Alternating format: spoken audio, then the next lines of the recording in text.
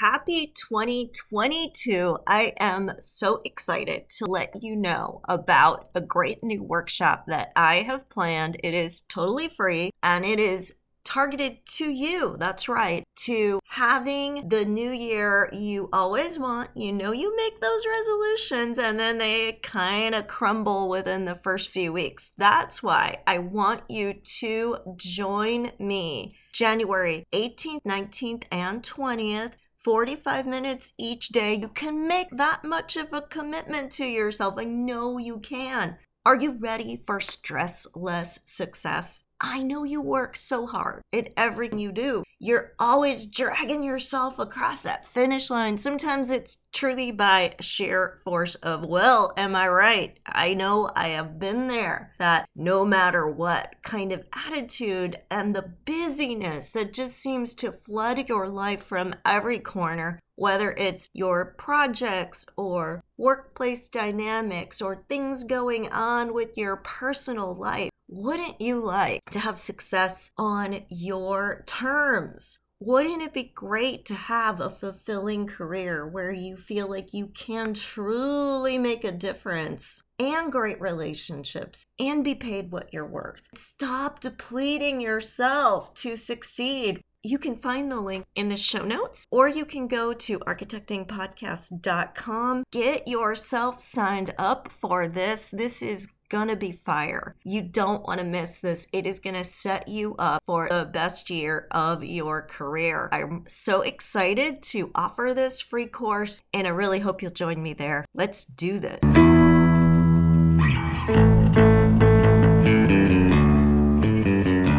Welcome to Architecting. I'm your host, Angela Motzi.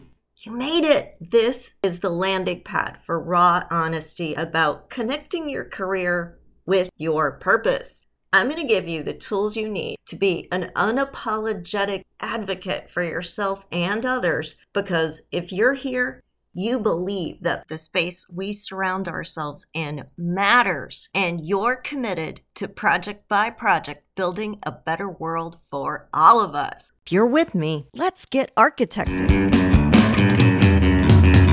All right, bright lights. So happy to be with you here today. We have been doing a lot of inner work over the last few episodes, really thinking about where our triggers are, how to be more aligned, how to be clear, how to set boundaries, how to keep forward momentum. Despite all of that, as an old boss I had years ago used to say every time we walked into a client interview, remember, you might know what you're talking about, but first, they have to like you.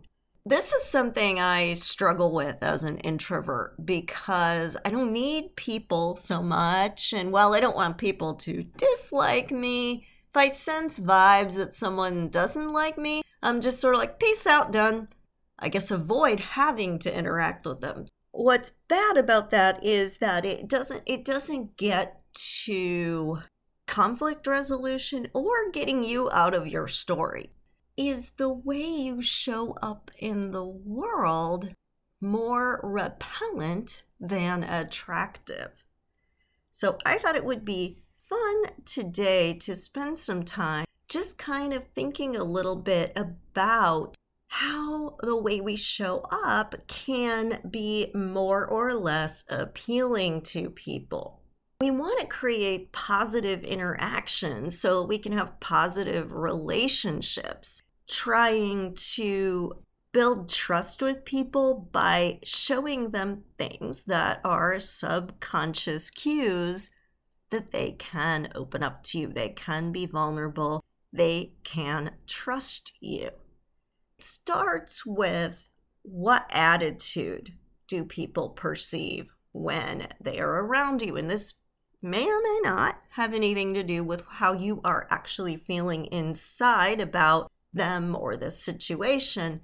It's your body language. Within nanoseconds, when we are in the presence of another human being, we are scanning the eyes.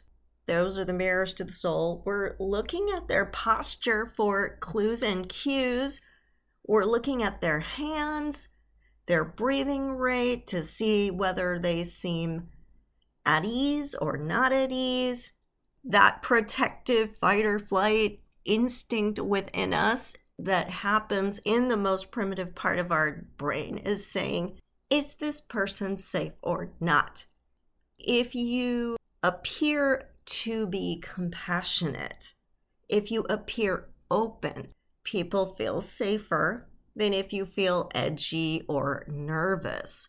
How do you do that? First of all, a lost skill today is to really force yourself to give the other person your undivided attention. And that can be really hard to do on Zoom calls. And we're all having so many virtual interactions these days that we're so tempted to tune out, to multitask, to not make eye contact. I mean, which little screen are you supposed to be looking at? But really try to be scanning the different screens to especially focus on the person who is speaking, and make sure that if they were to look at your screen, your eyes would be looking at the camera, not up, not down, not to the side, and put your camera on. Be available.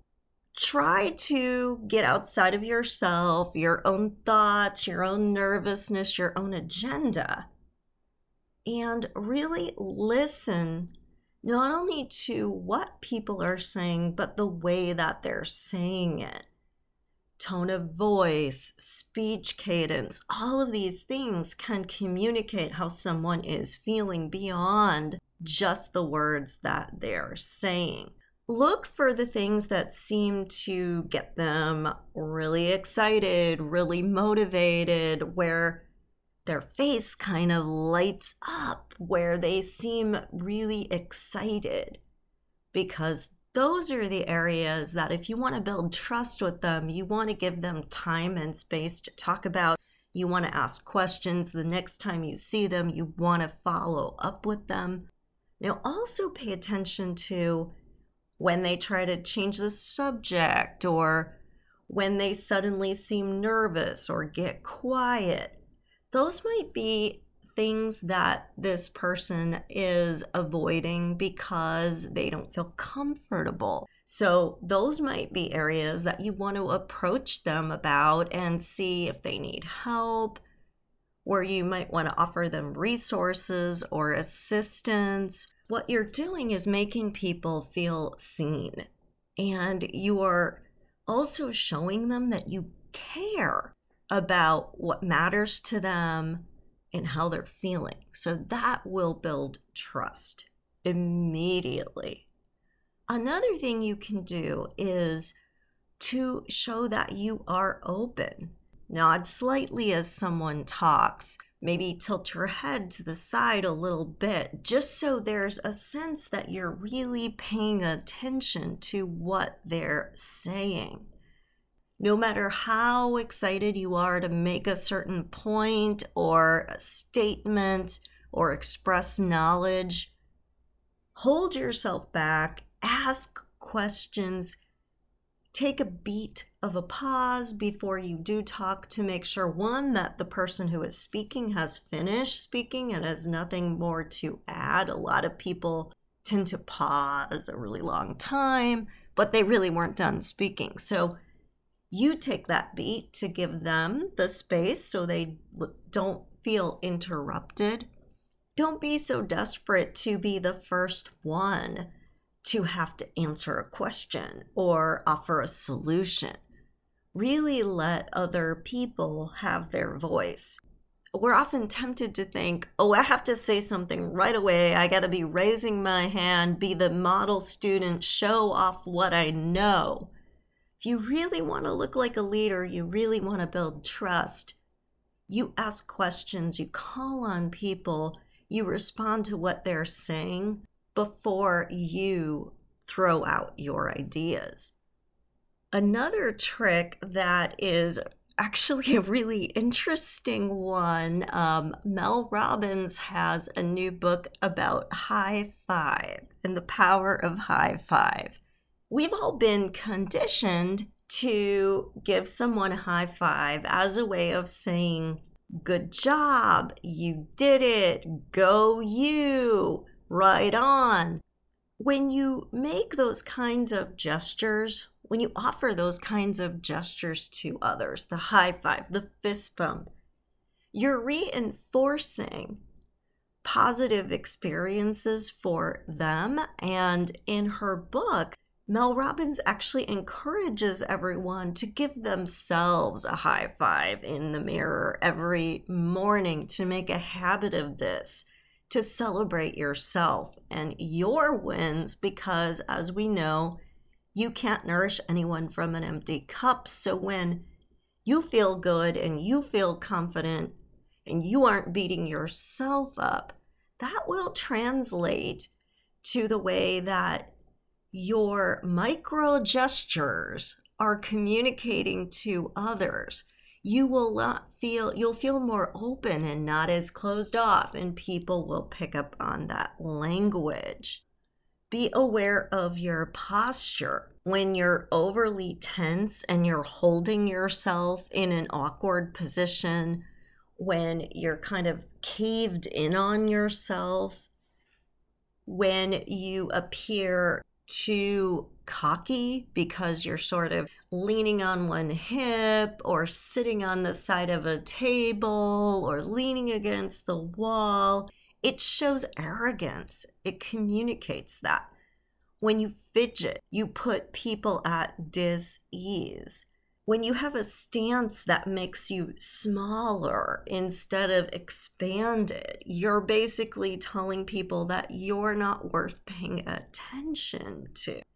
Be very aware of your posture and even some habits that you might have to work to break. I have a really bad habit, for example, of biting my lip when I'm deep in thought. A lot of times I don't even know that I'm doing it. However, what it looks like to other people is a deep frown, which if I am lost in thought and my eyes are kind of drawn together and intensely focused and I have this deep frown on my face, I look like I'm ready to murder them. When I'm actually just thinking through, has nothing to do with the other people around me, but that body language, right? That body language is communicating something very, very, very different, which is why we have to pay so much attention to how we carry ourselves, how open our body language is. So things like hands on hips, hands in pockets, those all convey that you're defensive in some way. And in yoga, we often practice this, like making your spine really tall, lining your ankles, your knees, your hips, your shoulders, and your ears in a straight line, relaxing your shoulders straight down so that they are pulled back but far from your ears. Don't wear your shoulders as earrings. Often we do that when we try to stand straight.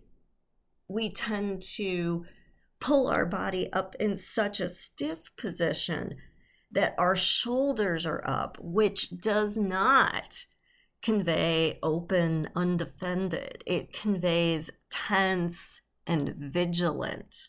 Crossing your arms is another way to come across as angry or accusing.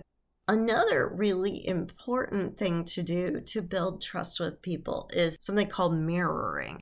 We instantly resonate more with people who we see as having things in common with us. When you subtly mirror the posture and the gestures of the person you're talking to, you're creating this sense of being in sync with them. So what does that look like? If they lean a little bit closer when they want to make a point, and you lean a little bit closer, it shows that you understand that they're making that point and that you are interested in what they have to say. When they're finished speaking and they tend to lean away, if you do that, you're sort of giving them that closure that yes, that moment has passed and we can reset. Those kind of barely noticeable mirroring gestures send a message to the other person's subconscious mind that they have a closeness with you, a resonance, which makes them more open to want to spend time with you, to want to work with you. One thing that I would invite you to do the next time you walk into a room is not to worry about whether you're running late, whether you had a chance to get a cup of coffee, whether it's cold outside, whether traffic was bad, whether you have your presentation ready to go. Stop in the doorway and read the room. Because just like we have to work on getting out of our own heads and being more aware of other people and the situation, other people can often be just as much in their own world. It's human nature. So by being conscious when you enter a room, to look at each person and kind of get a snapshot on how they seem to be doing and feeling in that moment will give you some really, really powerful information on how you want to interact with them, even if you've never met them, because body language is that powerful. The other thing that happens when you assess a room is that you are very, very subtly showing that you are a powerful and confident person, because people will look at you and they'll notice that you're paying attention and that you are focused on them. Since we are our own universe, when we sense someone cares about us or is focusing on us, our respect for them starts to move up just a few notches. Another thing to think about when you're dealing with someone one-on-one is the dynamic. If you position yourself directly opposite someone, you can show them that your focus is right on them, versus if you're kind of turning away a little bit. But you could also establish connection with people who you feel might be intimidated by you by standing next to them, which instead of a you and me dynamic creates a we dynamic. You know, think about the person in this situation. If you're working, say, as a project manager with a younger intern, you might want to be side by side with them so they feel like you got their back and that you're going to help them. On the other hand, if you want to convey information and instructions, you might want to be directly opposite the person so that they know you're focusing on them and you're able to read how they are processing what you are telling them, so that you can ask follow-up questions and check to see if they've understood. The secrets to being likable happen those first nanoseconds when people are getting a read on you. Are you happy? Are you sad? Are you trustworthy? Are you likable? Your open posture, your reading of the room, your focus on each person, your lack of fidgeting or defensive gestures, your broad shoulders show that you are confident and interested. Your smile shows you are friendly, approachable. As you begin the dynamic of working with people or having conversations, remembering not to fidget, to make positive gestures like thumbs up and high five, and not defensive gestures like slouched shoulders or crossed arms or hands on hips.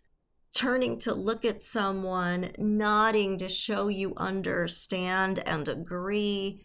All of those nonverbal cues speak louder than the words you actually say. When it comes to working in the world, doing what we want to do, having the influence to be able to get people to yes, so that they believe in us and our vision, and we can help them live their best lives.